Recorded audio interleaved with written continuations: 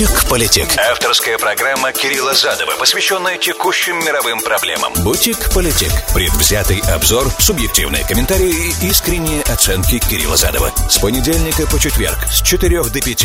Politic. Сказал, как обрезал.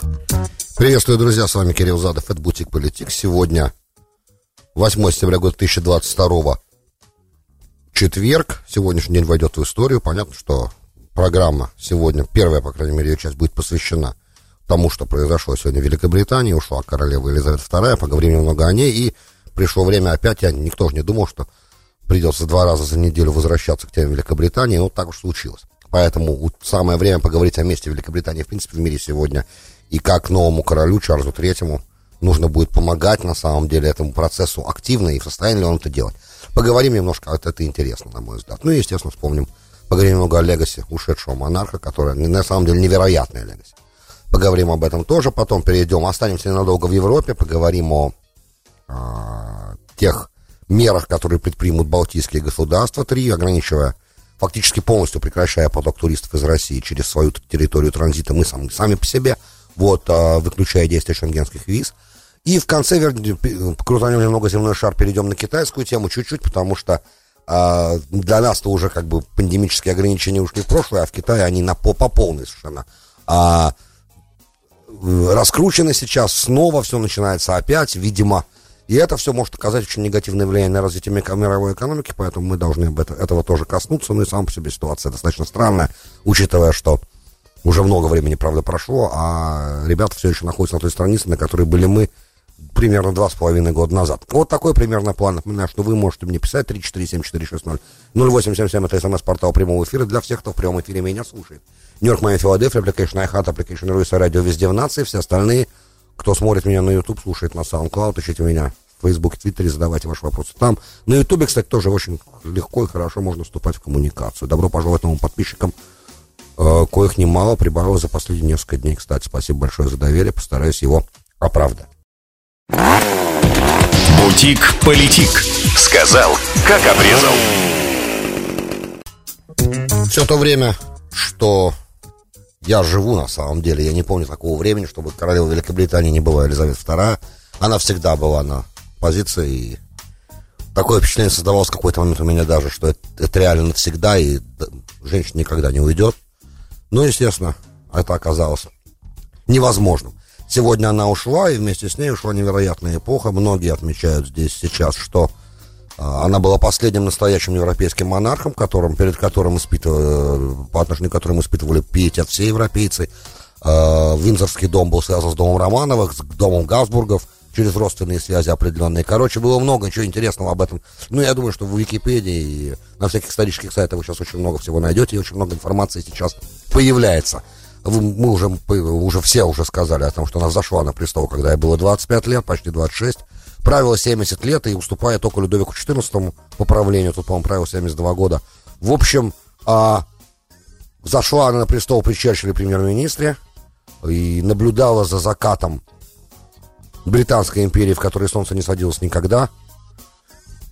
Весь мир фактически был Британская империя, Британия, царица морей, и видела она распад этой империи, увядание этой империи, превращение ее просто в Великобританию, в холодную войну фактически она прошла через нее, да, потом Горбачев, опять же, вот только что на той неделе мы простились с Михаилом Сергеевичем, а после этого разные всяческие военные конфликты, войну с террором, атаку на США, где тоже британцев 11 сентября, к дате, к которой мы приближаемся в это воскресенье, погибло немало, все она это видела. Она общалась за свою карьеру, за всю свою каденцию королевскую. Она пообщалась с 14 американскими президентами. Она и 15 премьер-министров. Вот последнюю Ли Страс она фактически, по-моему, вчера или позавчера утвердила на пост премьер-министра. Та специально ездила в Делмор, в ее замок, где она ушла сегодня, потому что там ее врачи поставили под постоянное наблюдение. Поэтому Ли Страс, премьер-министру, пришлось не в Букингемский дворец ехать, разговаривать с королевой, а пришлось ехать в Шотландию, кстати, на обратном пути под сильным совершенно ливнем этот кортеж, который несколько часов ехал с Ли Страса, его в прямом эфире показывали многие, и никто не думал, что так сразу быстро придется возвращаться к теме Великобритании. Что еще можно о ней сказать? Да очень достойная женщина, на самом деле, и очень многие люди, вообще не связанные никак с британской монархией, смотрели на нее как образец поведения достойного, также на женщину с невероятным вкусом. Государственный человек, умеющий себя держать, умеющий себя подавать, с невероятным достоинством. Тут много можно чего говорить, умнейший человек. Давайте просто представим себе, что Гагарина она принимала после его полета, например, да, и знаменитая эта история с лимоном, она ведь именно с ней произошла. С кем только ей не приходилось за свою жизнь, кому только ей не приходилось давать аудиенцию за свою долгую тронную жизнь, 70-летнее правление на престоле. Это же невероятно для современного мира. Когда она пришла к власти, когда она родилась, простите, в 26-м году, представляете себе, еще не было, телефонная связь была, в принципе, достаточно advanced, да, достаточно серьезное новшество, то есть как бы к нему привыкали, но еще с оператором надо было совершать звонки. Да, радио как бы уже было, телевидения еще не было. Сейчас, когда она ушла, технологии совершенно невероятные, то есть это реально эпоха, ничего не сказать, что она прожила невероятную жизнь, 96 лет, это для современного мира невероятная цифра, в принципе. И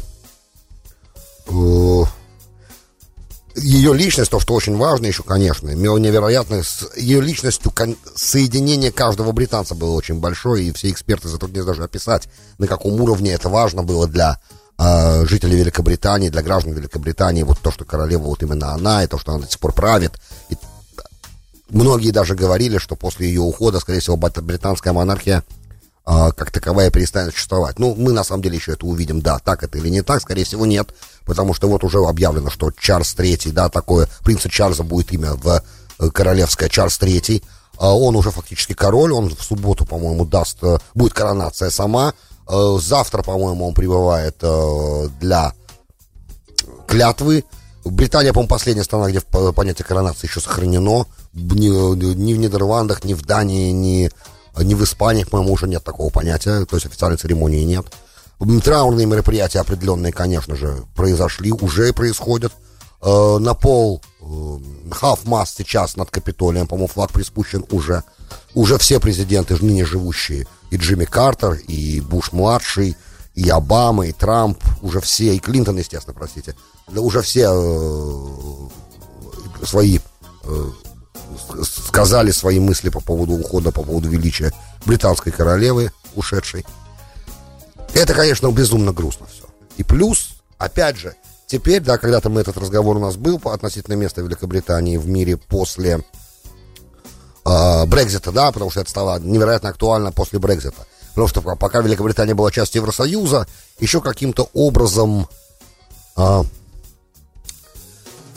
ее место было понятно, да, потому как и в военном отношении, как один из двух составляющих частей ядерной защиты Евросоюза, и как то, что как бы выходит за рамки европейского континента, да, все-таки это острова, и выходит за рамки европейского континента, и добавляет Евросоюзу определенную, как бы это, я не знаю, как это сформулировать, добавляет Старому Свету определенный шарм, наверное, да, давайте так скажем.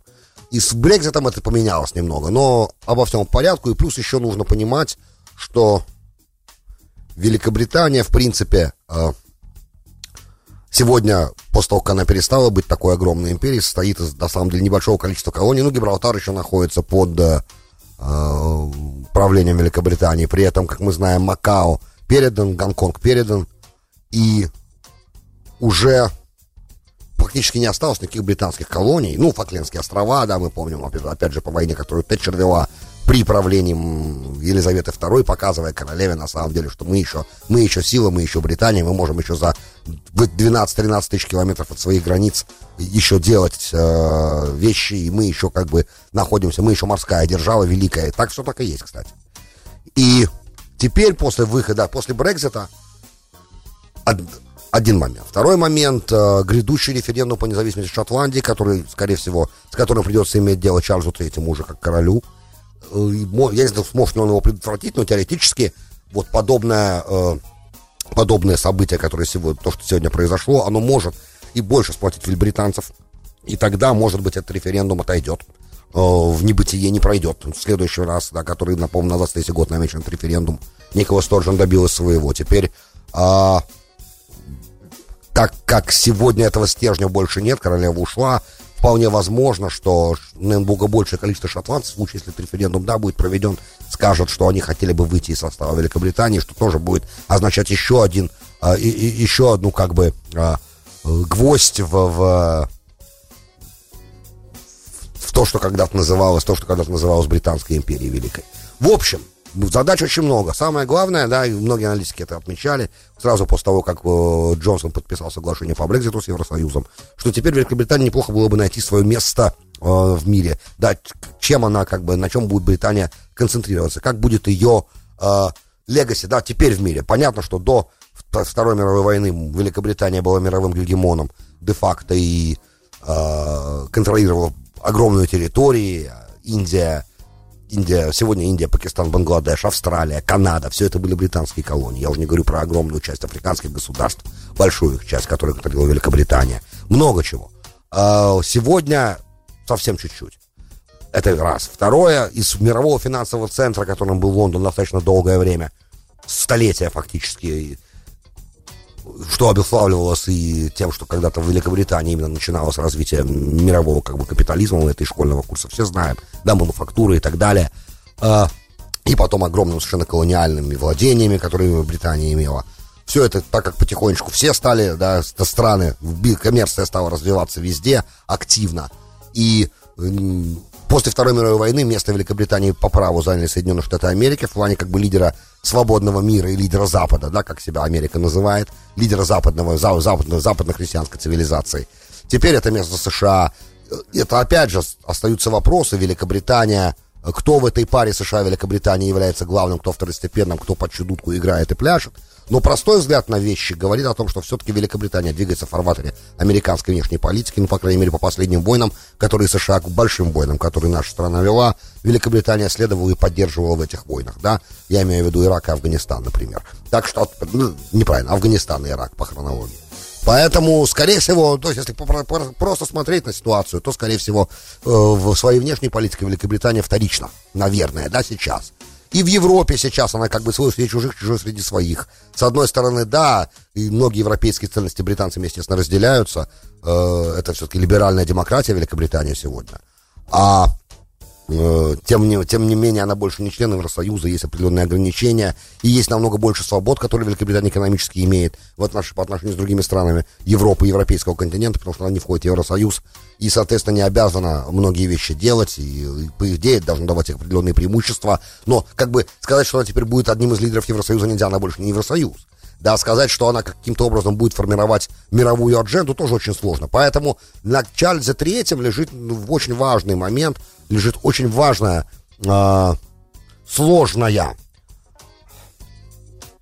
сложная задача определить, помочь с формированием вот этой вот сверхнациональной идеи сегодня, какая она будет, национальная идея Великобритании. Опять же, если удастся Великобританию в сегодняшнем виде сохранить, на что есть серьезные опасения, что это может не получиться. Опять же, по причинам вышесказанным, и экономическим, и вообще. Но, так или иначе, Великобритания остается членом НАТО, при том, причем одним из самых могущественных членов НАТО, ядерная держава, с развитым флотом, с подводными лодками, которые могут нести ракеты с ядерными боеголовками. Опять же, в современном мире это очень важно, как показали последние 6-7 месяцев, да. У кого есть кнопка, тот, на самом деле, может себе позволить намного больше, чем тот, у кого такой кнопки нет. И сложно пока себе представить, как в итоге все это сложится. Потому как новый премьер-министр, новый король Великобритании. Каким образом будут складываться их отношения? Насколько стабильна ситуация, потому как в тяжелый момент для Великобритании ушла королева. Кризис очень серьезный экономический, о котором мы говорили позавчера. Европа фактически разрывается на части сейчас, потому что с тех событий, которые начались 24 февраля, кризис политический, потому что нужно находить какие-то европейские страны сами по себе достаточно серьезно испытывают политические проблемы внутри, да, самих демократий, потому как общество сильно фрагментировано, и там, где парламентские демократии, да, там, где парламентские республики или парламентская форма правления основная, там очень сложно собирать коалиции, мы все это видим. В такой ситуации ожидать, что Великобритания прямо так очень быстро сможет нащупать какие-то сегодня какое-то свое новое место, да, это пока очень сложно, это сложно этого ожидать, на мой взгляд. С другой стороны, опять же, может быть, теперь при другом короле, при другом премьер-министре определенным образом могут начать складываться другого уровня союза и другого уровня отношения. Опять же, надо понимать, что скоро в Америке выборы мидтермы, и президентские в 2024 году, и, может быть, новые лица, которые придут и в Белый дом, и в Сенат, и в Палату представителей, в соединении с новыми лицами на британском высшем уровне политического истеблишмента, они дадут в итоге какие-то интересные новые решения и новые стратегические видения, и, может быть, изменятся подходы к некоторым мировым вопросам, и тогда, глядишь, и, может быть, возникнут какие-то поводы для осторожного оптимизма. Но это как бы все оптимистично. Надо посмотреть, во что в итоге все это выльется. Пока же, естественно, что мы скорбим, и для нас, для меня лично, по крайней мере, эта потеря очень большая. К этому еще надо привыкнуть, короче. Она была женщина очень достойная, и человек, который, наверное, сегодня, если мы говорим, в принципе, о понятии монархия, вот она олицетворяла такую монархию. Конечно, конституционную, несмотря на то, что, по-моему, в Великобритании нет конституции, но сама идея, да, что монарх исполняет больше функций церемониальные, при этом есть определенные полномочия, но как бы парламент является главным органом, который управляет day-to-day бизнес, да, соответственно, правительство, которое избирается, назначается из членов победившей на выборах партии. В общем и целом, сейчас пройдут все эти дни траура, и король приступит непосредственно к исполнению своих обязанностей, и премьер-министр новый Ли Страс начнет как бы уже войдет как бы в колею и начнет к ежедневным обязанностям своим приступит на полную, и мы увидим, может быть, какие-то изменения и во внешней, и во внутренней политике Великобритании, которые, конечно, вызовут наш интерес. Ну, хотелось бы пожелать успеха, естественно, новому королю и новому премьер-министру. Вот следующий момент, да, перелистнем давайте эту страницу. Тут уже больше ничего не скажешь. Балтийские государства сегодня опубликовали свое решение, и Польша, да, о том, что теперь никакой Шенген не будет давать право пересечения границы российскими гражданами. Ну, мое отношение вообще к любому формам коллективного наказания. Вы знаете, на мой взгляд, это неприемлемо, потому как это, ну, чуть позже оценка, да, вопрос сейчас, что это означает? Это означает, что примерно 980 тысяч россиян сегодня, которые имеют шенгенские визы, не смогут въезжать в Евросоюз через транзитные страны, которые используются как транзит после того, как все авиакомпании перестали летать в Россию, европейские крупнейшие, да, я имею в виду, естественно, British Airways, Air France, да, все, Lufthansa, все компании стран Евросоюза перестали летать, и не только Евросоюза, многие компании не только Евросоюза перестали летать в Россию, соответственно, российский аэрофлот было запрещено летать в страны Евросоюза напрямую, и это оставляло только одну возможность. Какую возможность? Ехать до границы сухопутной. Ну, помимо Турции, естественно, через Турцию остается возможность летать, потому как Евросоюз на уровне Брюсселя отказался вводить тотальный бан россиянам на въезд. И, да, решили отменить, единственное, на что пошел Евросоюз, это на отмену приоритета, на отмену облегченного визового режима для российских граждан. Теперь визы рассматриваются дольше, стоят дороже и могут проверяться на позиции безопасности. То есть это само по себе, как бы уже, на мой взгляд, тоже дискриминационный акт, опять же, потому как всем россиянам это относится. Несмотря на то, что Брюссель сообщил о том, что он будет при этом, естественно, давать возможность критикам режима выезжать. И, кстати, Эстония, Латвия, Литва и Польша тоже сказали, что при всех ограничениях они сохранят возможность для критиков режима и по гуманитарным соображениям граждан России въезжать на их территорию. Для транзита они хотят. Они хотят просто предотвратить транзит, потому как все эти государства стали как бы сразу главными транзитными. Да, Эстония, Латвия, Литва, по крайней мере. Финляндия тоже, но Финляндия не отменяет Шенген для россиян. И Финляндия просто ограничивает количество его выдачи, и через Финляндию можно будет въезжать. Пока, по крайней мере, Финляндия другого решения не приняла. То есть действующим Шенгеном сейчас вся нагрузка пойдет на Финляндию. На мой взгляд, не очень справедливо. Тоже, кстати, по отношению к Финляндии. Но это таким образом Польша, Латвия, Литва и Эстония пытаются заставить Финляндию принять точно такие же меры и закрыть доступ. Но пока все эти меры, кстати, начинают действовать Эстония, Латвия, Литва и Польша с 19 сентября. До этого момента можно будет пересекать эстонскую границу в Нарве, например. Можно будет пешеходно пересекать или на автобусе, или на автомобиле. До 19 сентября это можно будет делать. По крайней мере, пока, исходя из той информации, которая есть у меня, вот так это выглядит. В общем, это то, что касается Эстонии, Латвии, Литвы. Это то, что они сказали потому что они не согласны с решением Евросоюза отказать им в их запросе ввести бан на Шенген для россиян общий.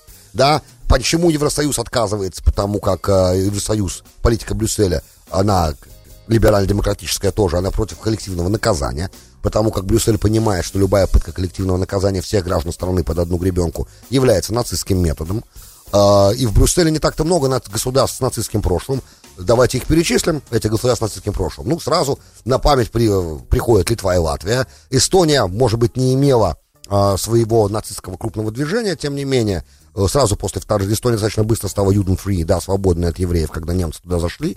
И эстонцы служили в СС в достаточно большом количестве. Кстати, я уже не говорю про латышей, литовцев тоже, правда, с латышами там еще были истории. Были и красные латыши когда-то, поддерживающие коммунизм. Так все то большевиков такое тоже было. Но в СС служили тоже с удовольствием, с большим. Опять же, потому как, естественно, для многих литовцев и для многих латышей против сталинской оккупации тоже. То есть тут все, много-много-много факторов. Я просто потому, что да, Латвия и Литва, я точно знаю, что имели нацистское прошлое, и множество граждан Эстонии, живших в то время в Эстонии, когда туда зашли немцы, да, они вступали, немцы считали эстонцев своими братьями, арийцами, и впускали их в элитные подразделения, такие как СС, и, соответственно, они в них служили, в этих подразделениях. То есть сказать, что у страны было нацистское прошлое, да, наверное, да. Теперь... Опять же, те, кому это близко, те подобные вещи делают намного быстрее, да, то есть, как бы, может, я не знаю, генная память, подсознание, но в любом случае, коллективное наказание вещь плохая, неправильная вещь, потому как, чем те люди, которые имеют Шенген, этот миллион человек, виноваты, в принципе, в том, что происходит, они просто граждане страны, а теперь, почему они все должны, как бы, таким образом быть наказаны, это большой вопрос. Сейчас не в этом суть. Суть в том, что теперь значительно сложнее будет все делать, значительно сложнее будет пересекать границы. И это, Москва сказала, замминистра иностранных дел уже заявил, что ответ Латвии, Литве, Эстонии и Польши будет асимметричным с российской стороны. Я не знаю, что он имеет в виду, в принципе, что значит асимметричный ответ на подобные вещи, учитывая, что сам Путин на форуме во Владивостоке уже, по-моему, отреагировал на подобные разговоры, все сказал, что Россия не будет закрывать свои границы для граждан Евросоюза никак. Но есть несколько вариантов, как вообще из этой ситуации выйти. Ну, например, если вдруг какая-то авиакомпания европейская скажет, что мы нормально, мы будем спокойно разрешать. Ну, и сегодня сербы летают, например. Ну, и, допустим, вдруг Air France, например, да, или Алitalia скажет, а мы спокойно возобновляем наши полеты в Москву. Теоретически все ведь возможно. Но это пока только теоретически. Италия ожидает своих выборов и своего захода в период политической турбулентности после отставки Марио Драги. Поэтому теоретически все возможно. И разные возможны абсолютно неожиданные решения. В любом случае, я, естественно, категорически против подобных действий, которые предприняли Эстония, Латвия, Литва и Польша. Для меня это, например, абсолютно неприемлемо. Бутик-политик. Сказал, как обрезал. Добро пожаловать в Бутик-политик, часть 2. С вами Кирилл Задов. Сегодня 8 сентября года 2022. Четверг на этой неделе. Это последний выпуск. Неделя оказалась короткой по поводу Labor Day, естественно. Пишут нам, когда нам пишут, мы сразу мгновенно реагируем. Вот Джозеф пишет 3954. Кирилл, а как же достучаться до вас? Что? Гол русский гражданин, чтобы они вышли на улицы, протестуя против того, что происходит. Или вы считаете, что это тоже не нужно, пусть происходит? Да нет, я считаю, что вы так никогда не достучитесь. Джозеф, все очень просто. Опять же, я жил в Советском Союзе до буквально, все, последнее его, излетное его время. Я помню 81 год, полки магазинов в Москве пустые, я уже не говорю, что в провинции происходило. И это не заставило людей выйти на улицы. Я помню разные вещи, Афганистан, как приходили оттуда цинки, да, соответственно, я, правда, не служил, меня туда не взяли. Приходили оттуда гробы, это не заставило людей выйти на улицы. То есть сейчас вы говорите, да, что те люди, а большая часть жила при советской власти, эти люди, которые они при советской власти, их даже в Болгарию не выпускали иногда, представьте себе. Сейчас, значит, они выйдут на улицы, потому что их не пускают в Эстонию, Латвию, Литву, им теперь сложно попасть в страны Евросоюза, есть Турция, в конце концов. Поэтому это смешно, да, и то, что эти нацистские ребята делают сейчас, а это нацизм, еще раз повторю, это просто показывает их качество, да, их уровень.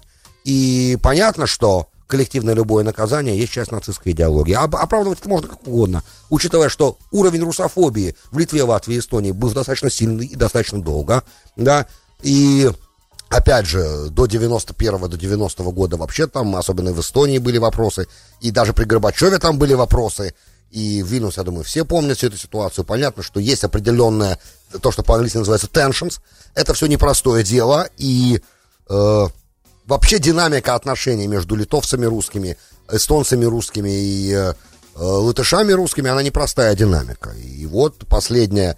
И таких уже как бы надрезов немало. Но мы говорим даже, если мы рассматривать будем национальный вопрос как бы в странах непосредственно живущих там людей. До сих пор в Латвии огромное количество русскоязычных не имеет гражданства. Это Евросоюз, да, страна-член Евросоюза, в которой огромное количество людей до сих пор не имеет гражданства. Если не ошибаюсь, около 200 тысяч человек. Это большая цифра. В Эстонии тоже очень большое количество людей до сих пор не имеет гражданства. Они живут там, они там родились, да, но гражданство они не получили. Почему? Потому что они не говорят на эстонском или, соответственно, латвийском языке.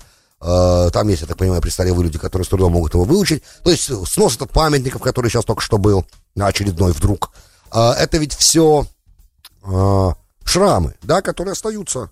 И это все добавляет, опять же, в ту же самую копилку. И вот такая вот визовая эта штука, которая сейчас только что произошла, она ведь тоже добавляет в копилку. Вот Финляндия, например, да, обратите внимание на Финляндию. Она все равно, несмотря на то, что у Финляндии точно есть определенные претензии, были, по крайней мере, и была страшная война. Тем не менее, вот смотрите, Финляндия, она более мудро подходит к этому вопросу. Да, пытается вступить в НАТО, понятно. Да, как бы это уже тоже было сказано, все про это есть программы целые, все тут понятно. При этом Финляндия не будет подобного запрета, да, и придерживается общеевропейской политики здесь. Специально не выходит. С другой стороны, понятно, так как вся транзитная тема пошла через Эстонию, Латвию и Литву, то понятно их желание, даже забыв сейчас о всяческих там коллективных наказаниях, сделать все, чтобы эта ситуация прекратилась. Ребят, в Евросоюзе говорит вам им Эстония, Латвия, Литва. Да, давайте будем честны. Они говорят как бы Брюсселю: ребят, вы хотите, чтобы русские туристы приезжали все равно? Пожалуйста, сделайте так, чтобы это было без нашего участия. Мы не хотим быть транзитными государствами для них, потому что они внушают нам определенные соображения в области безопасности, да, определенные опасения. И нам тогда придется тратить особенные ресурсы для такой проверки, и мы сейчас этого делать не хотим, опять же, имея в виду войну в Украине и все остальное. Этот момент понятен тоже. Чтобы быть, да, интеллектуально честным, мы рассматривали все возможные причины подобных решений. Но, опять же, вот этот момент коллективного наказания, он все отменяет. Можно разные вещи было сделать. Можно было обратиться к Евросоюзу и сказать им: ребят, давайте вы выделите нам ресурсы, средства для того, чтобы мы более тщательно проверяли все заявления на получение шенгенских виз. Но они же бежали впереди паровоза, особенно эстонцы в данном случае. Они бежали впереди паровоза. Они говорили: нет, уже все, кстати, с 18 августа эстонский шенген не работал для въезда в Эстонию. И работал только другой, финский, например. Да, с финским шенгеном в Эстонию можно было въезжать. А теперь ни один русский гражданин ни с каким шенгеном, в принципе, в Эстонию не въедет, за исключением, если он едет к родственникам или по гуманитарным причинам. Я так понимаю, на серьезное лечение. Что делали русские, чтобы ехать в Эстонию, например, вот последнее время? Они покупали в Нарва-Ису, например, да, покупали на лечение в СПА-пакет там на 3-4 дня и спокойно въезжали. А дальше делали то, что считали нужным для транзита, использовали это. Ну, во-первых, для экономики неплохо. Я уже не говорю о том, что эстонская экономика сейчас не в лучшей форме. Был вот этим летом буквально, все понаблюдал. Да, цены хорошие, замечательно, все очень хорошо, все очень дешево, но экономика не в лучшей форме, понятно. Опять же, откуда GDP-то взяться валовому продукту, если особо туристов-то не особо. А тут, в принципе, это помогало, да, теперь от этого тоже есть отказ определенный, потому что нет возможности теперь российским туристам туда транзитом через Таллин проезжать, а это был большой поток достаточно, и на границе да, иногда выстраивались очереди из машин постоянно, и на пешеходном переходе из Ивангорода всегда были люди. В общем и целом, это показывает на самом деле пробой в общеевропейской идеологии, потому что либеральная общеевропейская идеология, она, по идее, ведь исключает коллективное наказание, видите? А нет, не исключает, оказывается. Есть некоторые страны, которые хотят быть впереди паровоза. К Польше, кстати, претензий нет. С поляками так все понятно. У Польши и России сложные отношения. У Польши есть и территориальные вопросы. У Польши есть достаточно старая русофобия. У Польши есть история военных конфликтов с российским государством на протяжении последних, может быть, 600-700 лет. Там, кстати, чуть не забыл, маленькая поправка. Я в предыдущем сегменте сказал, что Макао это была британская колония, потому что меня Ян сразу поправил. слушатель, огромное спасибо вам, что нет, на самом деле, Макао был португальской колонией, и это так, и я просто забыл и перепутал, приношу свои извинения, это исправление сейчас, это очень важно сейчас сказать. Ян, большое спасибо. Макао был португальской колонией. В общем, друзья мои, некрасиво, это некрасиво, на самом деле они не настоящие европейцы, Эстония, Латвия, Литва, не, это не европейский подход. Европейский подход, как же зоны мира, а как же Кант, а как же либерализм, где это все, где? Друзья, большое спасибо, что были со мной. С вами был Кирилл Задов. Вы слушали Бутик Политик. До встречи в понедельник. Надеюсь, что эти выходные не принесут нам ничего супер неожиданного и супер грустного. Пока. Бутик Политик. Сказал, как обрезал.